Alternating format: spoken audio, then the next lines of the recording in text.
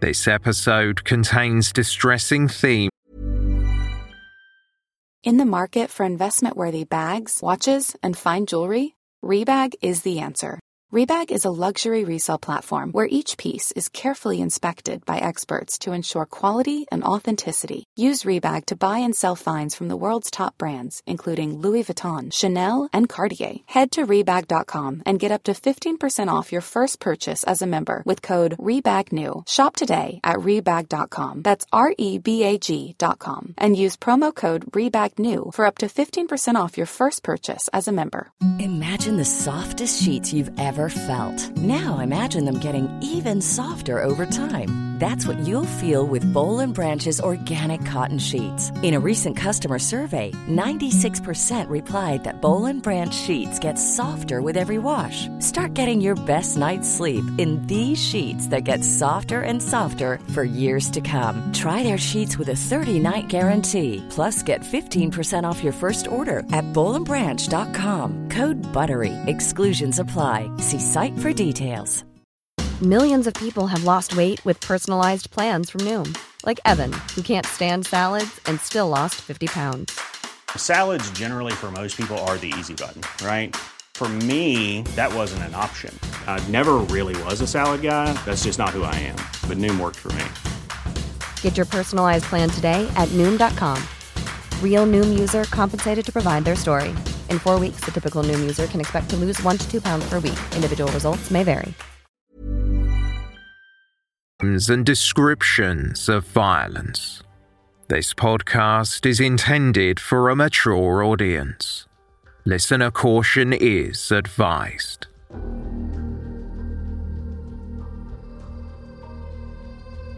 A quiet nun in a central Aberdeen cathedral was dealing with some paperwork when she had a visitor. She neither knew the person, nor did she have any way of knowing she wouldn't leave her office alive. Welcome to Season 8, Episode 39 of They Walk Among Us, a podcast dedicated to UK true crime.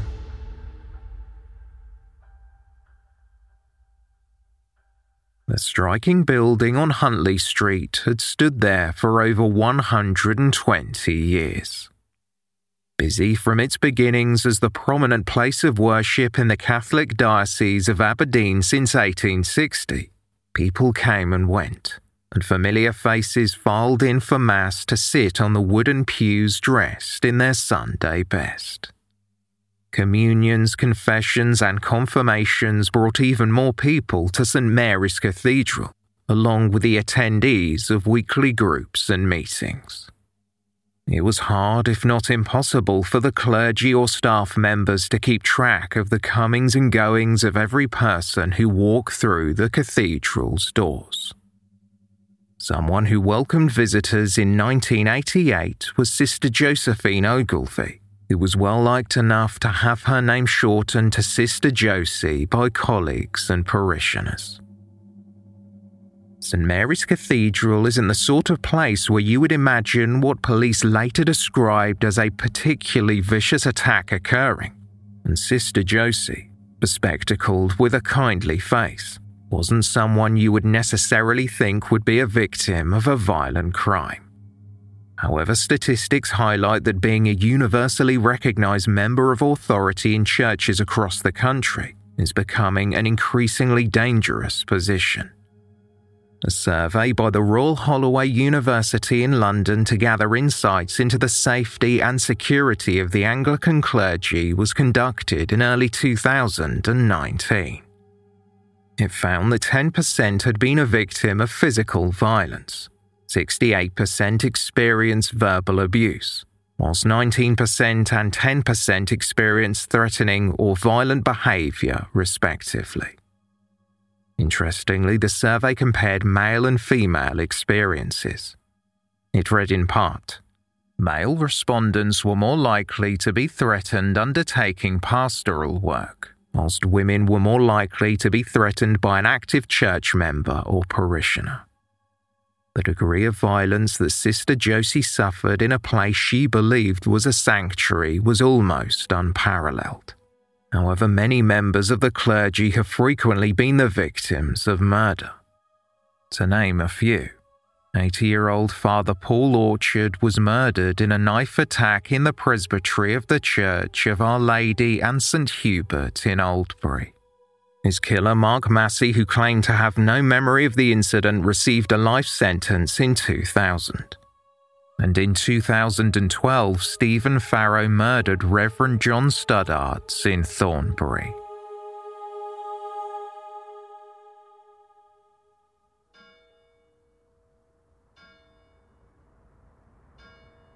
At 3 p.m. on Friday, May 6, 1988, Father Colin Stewart had been unlucky enough to find Sister Josephine Ogilvie. He had seen her earlier at her desk in an office in St. Mary's Cathedral. Sister Josie was dressed in ordinary clothes as she had left her habit at home. Father Stewart and Sister Josie had worked together closely. The priest supported older children and Sister Josie worked with primary school-aged children. Their job took them as far as the Orkney Isles, where they held classes in religious studies. A nun in her order said Sister Josie was gifted at teaching and described her as a lovely person. For the last 5 years, Sister Josie lived with 2 other nuns in a convent on Dunvegan Avenue in Portlethin after moving from Edinburgh. 1988 had been a difficult year as her sister had passed away. Furthermore, she was approaching her 60th birthday and was preparing to stand down from her position.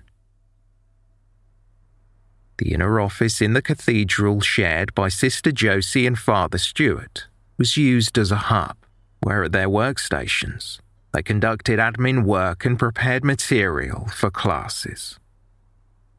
That afternoon, when Father Stewart tried to enter the room, he could not open the door. Using more force to gain entry, the door didn't feel locked. It felt like someone was behind it. The priest later said, "I knew something was wrong because someone inside was resisting the door. As I pushed, he pushed against me. He was holding the door at the other side." Concerned, Father Stewart went to get help. He also asked someone to call the police as he thought the office could be in the process of being burgled. It was at this point that Father Stewart saw a young man using the fire exit and then disappearing over a wall. No clothing covered the top half of his body, and the man appeared to be holding a bundle of stained fabric under his arm as he left the cathedral grounds. When Father Stewart returned to the office, the door could be easily opened. When he entered the room, it was in disarray. Furniture had been smashed, and documents and religious materials were strewn about the office. Sister Josie was not at her workstation. She was unresponsive on the ground. No attempt had been made to hide her body or cover her modesty as she lay in the dark crimson of her blood. She was alive but barely clinging on, which was remarkable considering the condition she was left in. Elderly caretaker Felix Graham had accompanied Father Stewart. He recalled, "We went upstairs, and she was lying naked and her arms outspread. She looked as if she had been crucified. Father Stewart tried to shake her awake. He cradled her and said, 'Josie, Josie, Josie.' When he took his hands away, they were covered in blood." Despite the shock and being surrounded by blood in a ransacked room, Father Stewart composed himself so he could say a prayer of absolution for Sister Josie. It was hard to fathom what had happened and who would want to harm her. Sadly, following such a brutal attack, Sister Josephine Ogilvie couldn't hold on, and she took her final breath. Just after 3 o'clock in the midst of the school run, Huntley Street was suddenly swarmed with emergency vehicles as the drivers wound their way through the busy streets. To the surprise of Father John Simon, who was washing his car outside the cathedral, the siren stopped nearby and paramedics rushed inside. Over 100 officers were deployed to comb the crime scene and surrounding area. Some of Sister Josie's bloody clothes were found discarded in a bush. The cathedral is located in the town centre near busy shopping streets and a hectic train station. With the substantial foot traffic in and around the religious building, the possibilities as to who killed the devoted nun were endless. But whoever committed the brutal attack was a very dangerous person who needed to be apprehended. As many people as possible were questioned in the immediate area, from shopkeepers to office workers. A young man had been seen fleeing the cathedral approximately 30 minutes after he was thought to have arrived. A description of the suspect was released.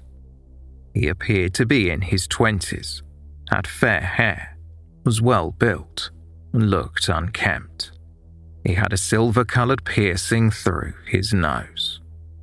When he fled the scene, he was bare-chested with what was described as punk-style clothing covering the lower half of his body. As evidence from the crime scene was gathered, an incident room was set up in the cathedral. No stone was unturned. Crowds of commuters were observed, and there was a strong police presence at Aberdeen train station. Bishop Mario Conti, the Roman Catholic Archbishop of Aberdeen, was tasked to go to St. Mary's to talk to the clergy and the police. Describing Sister Josie as a woman with considerable character, the bishop said, "Any attack on human life appalls me. But when it takes place within my own cathedral, when it touches someone dedicated to God in a place dedicated to God, it makes it all the more pointed and wicked. This will shock the whole Catholic community and beyond."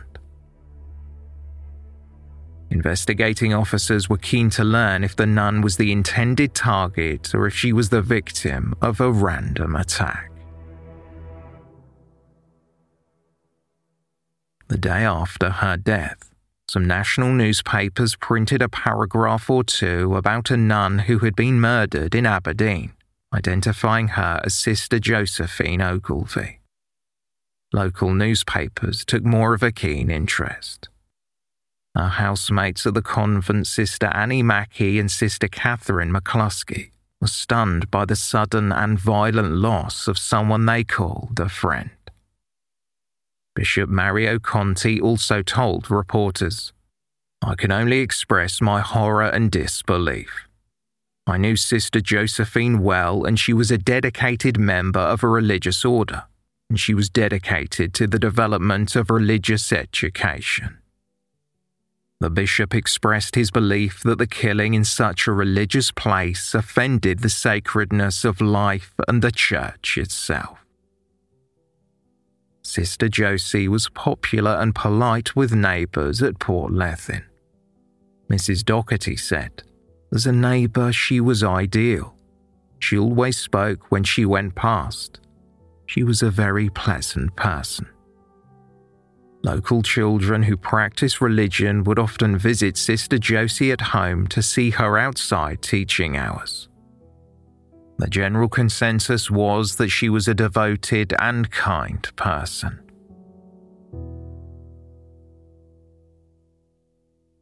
Sister Josephine Ogilvie's life had been cut short in a terrible way. She was believed to have died from a fractured larynx.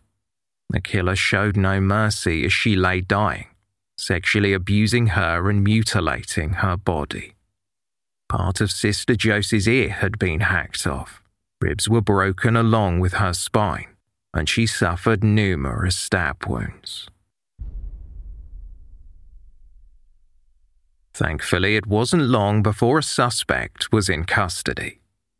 He had been apprehended quickly after the guest house he was staying in was surrounded.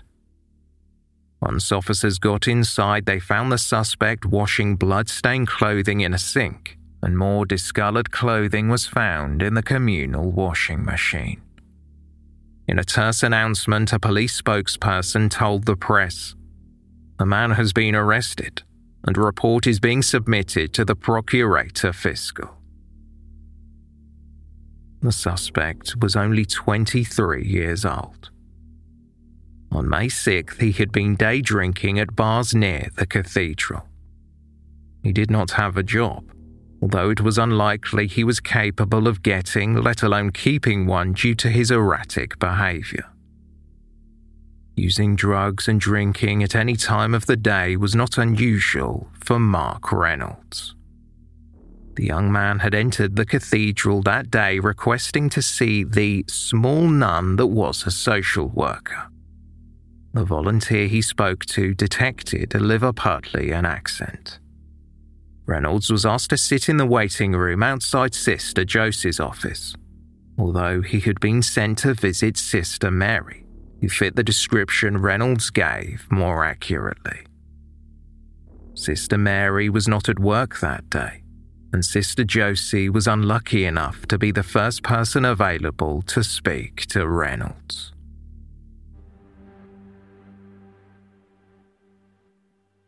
Father Stewart was taken to the police station to see if he could identify the young man he saw leaving the cathedral. The youthful appearance of Mark Reynolds, whom the priest identified in a lineup, surprised him.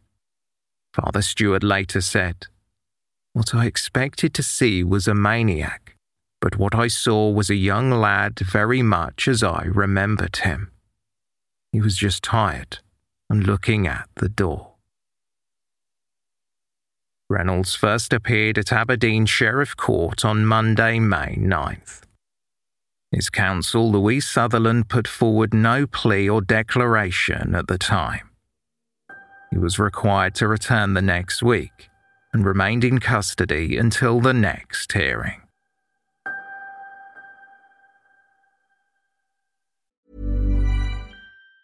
In the market for investment-worthy bags, watches, and fine jewelry, Rebag is the answer. Rebag is a luxury resale platform where each piece is carefully inspected by experts to ensure quality and authenticity. Use Rebag to buy and sell finds from the world's top brands, including Louis Vuitton, Chanel, and Cartier. Head to Rebag.com and get up to 15% off your first purchase as a member with code REBAGNEW. Shop today at Rebag.com. That's REBAG.com. And use promo code REBAGNEW for up to 15% off your first purchase as a member. You should celebrate yourself every day, but some days you should celebrate with jewelry. Whether you want to commemorate an unforgettable moment or just bring some added sparkle to your collection, Blue Nile can offer you expert guidance and a wide assortment of jewelry of the highest quality at the best price. Go to BlueNile.com today and experience the ease and convenience of shopping Blue Nile, the original online jeweler since 1999. That's BlueNile.com. BlueNile.com. Burrow's furniture is built for the way you live. From ensuring easy assembly and disassembly to honoring highly requested new colors for their award-winning seating, they always have their customers in mind. Their modular seating is made out of durable materials to last and grow with you. And with Burrow, you always get fast, free shipping. Get up to 60% off during Burrow's Memorial Day sale at burrow.com/ACAST. That's burrow.com/ACAST. burrow.com/ACAST. This episode of They Walk Among Us is brought to you in association with Scentair. Ever entered a seemingly perfect space only to feel like something was missing? That's where Scentair comes in. With over 3 decades of experience, Scentair leads the scent marketing industry, scenting resorts, retail outlets, event spaces and more, partnering with major brands like Westin Hotels and Snap Fitness. Chances are you've already encountered their fragrances firsthand, and now Scentair is offering you a luxury fragrance experience in the comfort of your home. Visit Scentair.com to explore their online store and infuse your spaces with unforgettable scents. Scent Air diffusers are sleek and fill your space with vivid fragrance for up to 300 hours. And the Scent Air app lets you schedule your fragrance and control your intensity right from your phone.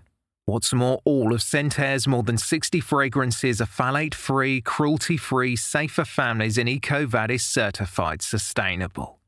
Differentiate your space with scent. Try luxury home fragrance trusted by the pros by going to scentair.com and using promo code AMONGUS for an extra 25% off your first order. That's promo code AMONGUS for an extra 25% off your first order at scentair.com. Drug addiction contributed to Mark Reynolds' unsettling behavior, along with his fascination for ninja karate killers. The 23-year-old lived alone in a room in a guest house on D Place in Aberdeen. He was born in Merseyside in the mid-1960s and was predominantly brought up in Bootle. In 1978, when their oldest child Mark was in his early teens, the Reynolds family relocated to Aberdeen in Scotland. A neighbour in Bootle remembered the family of 5 as being nice and normal, but recalled Mark Reynolds running away before the move to Scotland. The father of the family, Arthur, had got a new job nearby on an oil rig. In Aberdeen, Reynolds soon began sniffing glue and taking drugs, including LSD. As he grew, it was clear he had a mental illness. His parents feared for the safety of their 2 younger children being around their older brother's unpredictability, drug-taking, and violence. Reynolds was also racking up a criminal record for minor offences, including theft. He started sofa surfing, then squatting, floating from property to property, resorting to unusual places to stay like cupboards and building lobbies. Whatever accommodation was cheap or preferably free. One previous landlord of a guest house requested that Reynolds leave the premises after he was practicing karate on a radiator and in the process burst a water pipe. A married couple who were previously his landlords for a time came forward to explain the difficulties they faced when they welcomed Mark Reynolds into their home and business. Some guests would come and go from the guest house, but some people at a loose end stayed much longer. Reynolds was one of those people. Breakfast was provided between certain times in the morning. Reynolds would appear where it was served in the dining room long after the other residents had finished their meal. It was noted that cutlery was never used, even when Reynolds ate a full fried breakfast. This in itself wasn't a problem, just a mere eccentricity, but more pressing issues began to bother the other guests. Body odour lingered throughout the premises, in rooms Reynolds had been staying in and the shared spaces. The landlady made a mental note of the absence of all toiletries in his room. Loud music and intense staring made for a strained atmosphere, but the proprietors were kind to the young man and extended his stay on 3 separate occasions, upon desperate pleas from Reynolds' mother, Stella. Mr. Davidson, who ran the guest house with his partner, said of his former tenant, "He was a very strange lad, but I would say he was driven by the need for affection. He just used to spend his days lying on his bed like a vegetable. In a way, I felt sorry for him because I never got the impression he was stupid. He maybe just needed someone to give him a good cuddle." Although in his youth Mark Reynolds had been an altar boy, he had since changed his beliefs and began conducting satanic rituals. An upside-down cross was worn around his neck, a sign of rebellion against his strict Catholic upbringing.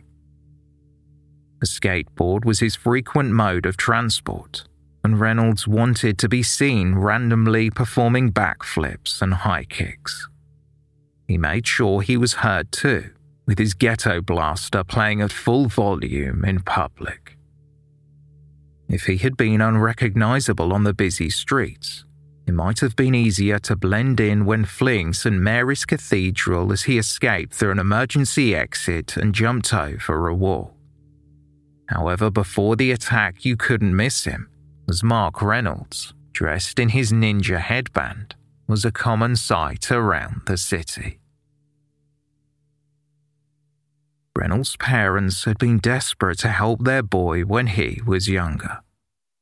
He finally saw a psychiatrist and in turn received a diagnosis. There were high hopes that his life would improve from there on in, but that didn't happen. Reynolds had been diagnosed with schizophrenia 6 years earlier, back in 1982, but he didn't always take his medication, nor accept the help offered. The use of illegal drugs, which he started taking at the age of 14, amplified and distorted his worsening behaviour. One night before he sought out Sister Josie, he allegedly laid in bed listening to Anarchy in the UK, a song by the punk band the Sex Pistols, repeating the line, "I am an Antichrist," over and over again. Sometimes he would tell people he was the reincarnation of the band's former bassist, Sid Vicious. Vicious had died of a drug overdose in 1979, after allegedly murdering his girlfriend Nancy Spungen in 1978. Reynolds' friends had witnessed a change in his behaviour.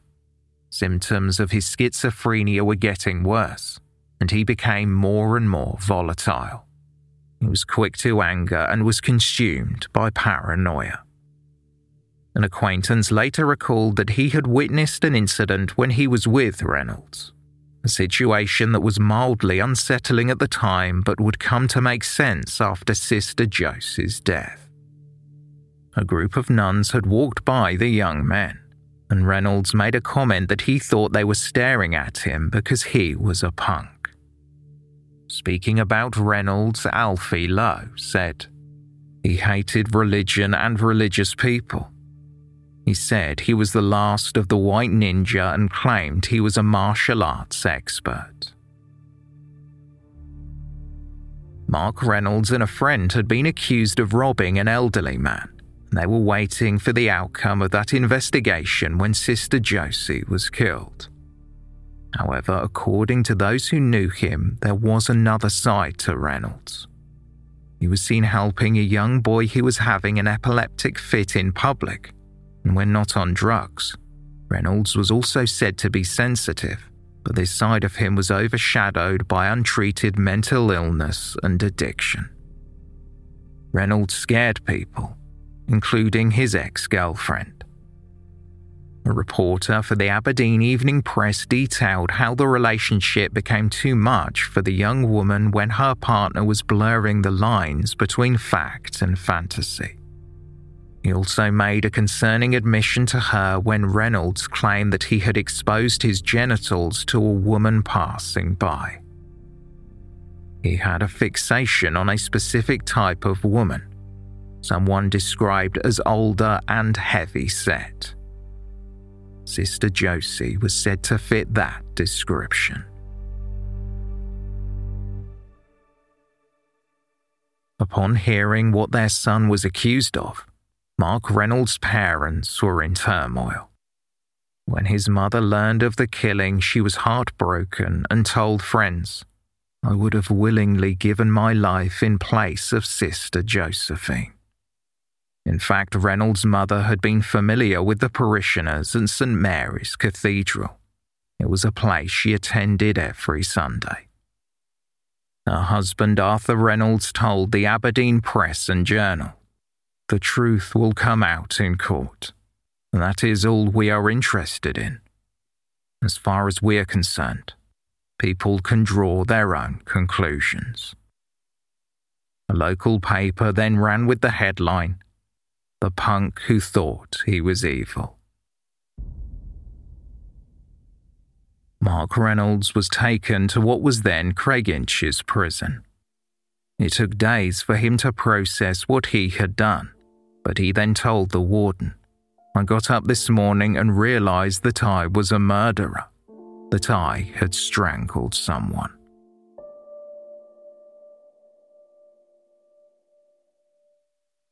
Mark Reynolds' sentencing hearing was held at the High Court in Aberdeen, just 3 months after Sister Josephine Ogilvie was killed at St Mary's Cathedral. The Crown accepted Reynolds' plea of guilty to culpable homicide by reason of diminished responsibility. Reynolds also admitted to 2 serious sexual offences, as he bit off the victim's nipple and repeatedly bit her on the legs, buttocks and groin. The court was told that Reynolds had schizophrenia and he consumed narcotics, which worsened the symptoms of his condition. In Mark Reynolds' case, it was argued the combination of the two added to his desire for violence. His preference for wearing a cross upside down and listening to anti-establishment punk music was mentioned, and came across unfavourably, as did his interest in ninjas. He had attempted to learn karate, but it wasn't a hobby he stuck with, practicing for only a month before retreating into fantasy, wearing clothing he thought ninjas would wear. Reynolds spent what little money he had on drugs and folding butterfly knives. Kevin Drummond, QC Prosecuting, said, "It is abundantly clear that Sister Josephine was subjected to an attack of the most horrific degree of violence, an almost barbaric attack." The Advocate Depute continued, "It is clear from that violence that this young man is of an extremely violent disposition." Drummond detailed the extent of the attack to the court. Sister Josephine Ogilvie had tried to fend off her assailant, but she sustained over 60 injuries, some minor like bruising, others more serious. They included repeated stabbing with scissors, mutilation of her ear and breast, 8 fractured ribs, and a fractured spine caused by Reynolds jumping up and down on her body. According to the Advocate Depute, the type of injuries the nun sustained was similar to those found in a serious road collision. 2 psychiatrists gave evidence describing the symptoms of Reynolds' schizophrenia. One witness, Dr. Raymond Antebi, said that the beliefs held by the defendant were bizarre, and he was unable to distinguish between right and wrong. It was revealed that the defendant's parents had wanted a detention order put in place on their son long before the killing so that he could be cared for in a psychiatric hospital, but that never happened. The court was told that after he was caught, Reynolds said he lost his head while speaking to Sister Josie. Father Stewart, who had been profoundly affected after finding Sister Josie, showed sympathy toward the defendant. He had seen Reynolds fleeing the scene carrying bloody clothing, some of his own and some that belonged to Sister Josie. When he took the stand, the priest said, "This young man deserves nothing but compassion. It would be perverse and disgraceful for us to be unkind to him and his family." Mark Reynolds' counsel could offer no more than a few words when describing how unwell Reynolds was at the time of the killing. He simply said, "My client is very ill indeed."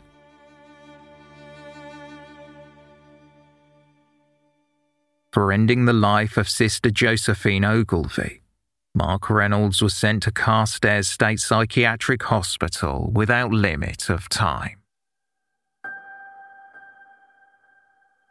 Detective Chief Superintendent Norman McCormack, who headed the police inquiry, said, "In my 25 years of service, I have never seen a more bloodthirsty and brutal crime. I was appalled by the scene of death, and I know my colleagues felt the same, but we just had to get on with the job of tracking down the killer."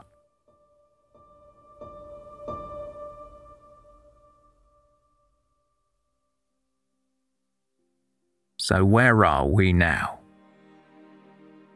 A vigil was held outside St Mary's Cathedral the day after Sister Josephine Ogilvie was killed. A funeral was held soon after. Father Stewart was rattled by the brutal killing, and he needed time away. He went to work in Rome. Mark Reynolds' mother Stella still attended the cathedral and prayed for both her son and sister Josie using the deceased nun's rosary beads. They were given to her when she returned to services. Subsequently, the Reynolds family went on to set up 2 guest houses in central Aberdeen. Sister Josie's colleagues remembered her in a requiem mass held a year after her death. Father John Simon, who was outside St Mary's Cathedral when emergency services arrived, led the service, and recalling the funeral said, "The memory is still very hurtful, and people are still very sad. 250 people attended. They were encouraged to forgive and pity Mark Reynolds." Sister Josephine Ogilvie was buried in Allen Vale Cemetery, a Victorian place of rest in Aberdeen. The large cross headstone is shared with at least 13 other nuns. Her name was one of the last to be engraved. It is inscribed, "Of your charity, pray for the repose of the souls of the religious of the Sacred Heart." Small bouquets of faux flowers were laid at the gravesite. Bleached by the sun and surrounded by wild foliage, the flowers faded, as will the traumatic memories of what happened to Sister Josephine Ogilvie.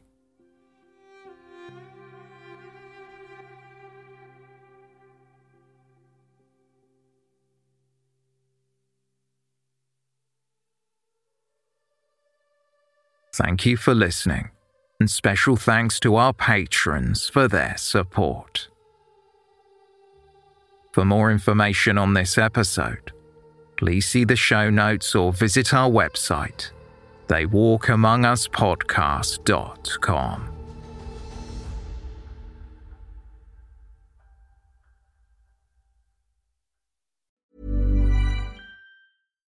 Why don't more infant formula companies use organic, grass-fed whole milk instead of skim? Why don't more infant formula companies use the latest breast milk science? Why don't more infant formula companies run their own clinical trials? Why don't more infant formula companies use more of the proteins found in breast milk? Why don't more infant formula companies have their own factories instead of outsourcing their manufacturing? We wondered the same thing. So we made ByHeart, a better formula for formula. Learn more at byheart.com. Even when we're on a budget, we still deserve nice things. Quince is a place to scoop up stunning high-end goods for 50 to 80% less than similar brands. They have buttery soft cashmere sweaters starting at $50, luxurious Italian leather bags, and so much more. Plus, Quince only works with factories that use safe, ethical, and responsible manufacturing. Get the high-end goods you'll love without the high price tag with Quince. Go to quince.com/style for free shipping and 365-day returns. Why don't more infant formula companies use organic, grass-fed whole milk instead of skim? Why don't more infant formula companies use the latest breast milk science? Why don't more infant formula companies run their own clinical trials? Why don't more infant formula companies use more of the proteins found in breast milk? Why don't more infant formula companies have their own factories instead of outsourcing their manufacturing? We wondered the same thing. So we made ByHeart, a better formula for formula. Learn more at byheart.com. Imagine the softest sheets you've ever felt. Now imagine them getting even softer over time. That's what you'll feel with Boll & Branch's organic cotton sheets. In a recent customer survey, 96% replied that Boll & Branch sheets get softer with every wash. Start getting your best night's sleep in these sheets that get softer and softer for years to come. Try their sheets with a 30-night guarantee. Plus, get 15% off your first order at bollandbranch.com. Code BUTTERY. Exclusions apply. See site for details.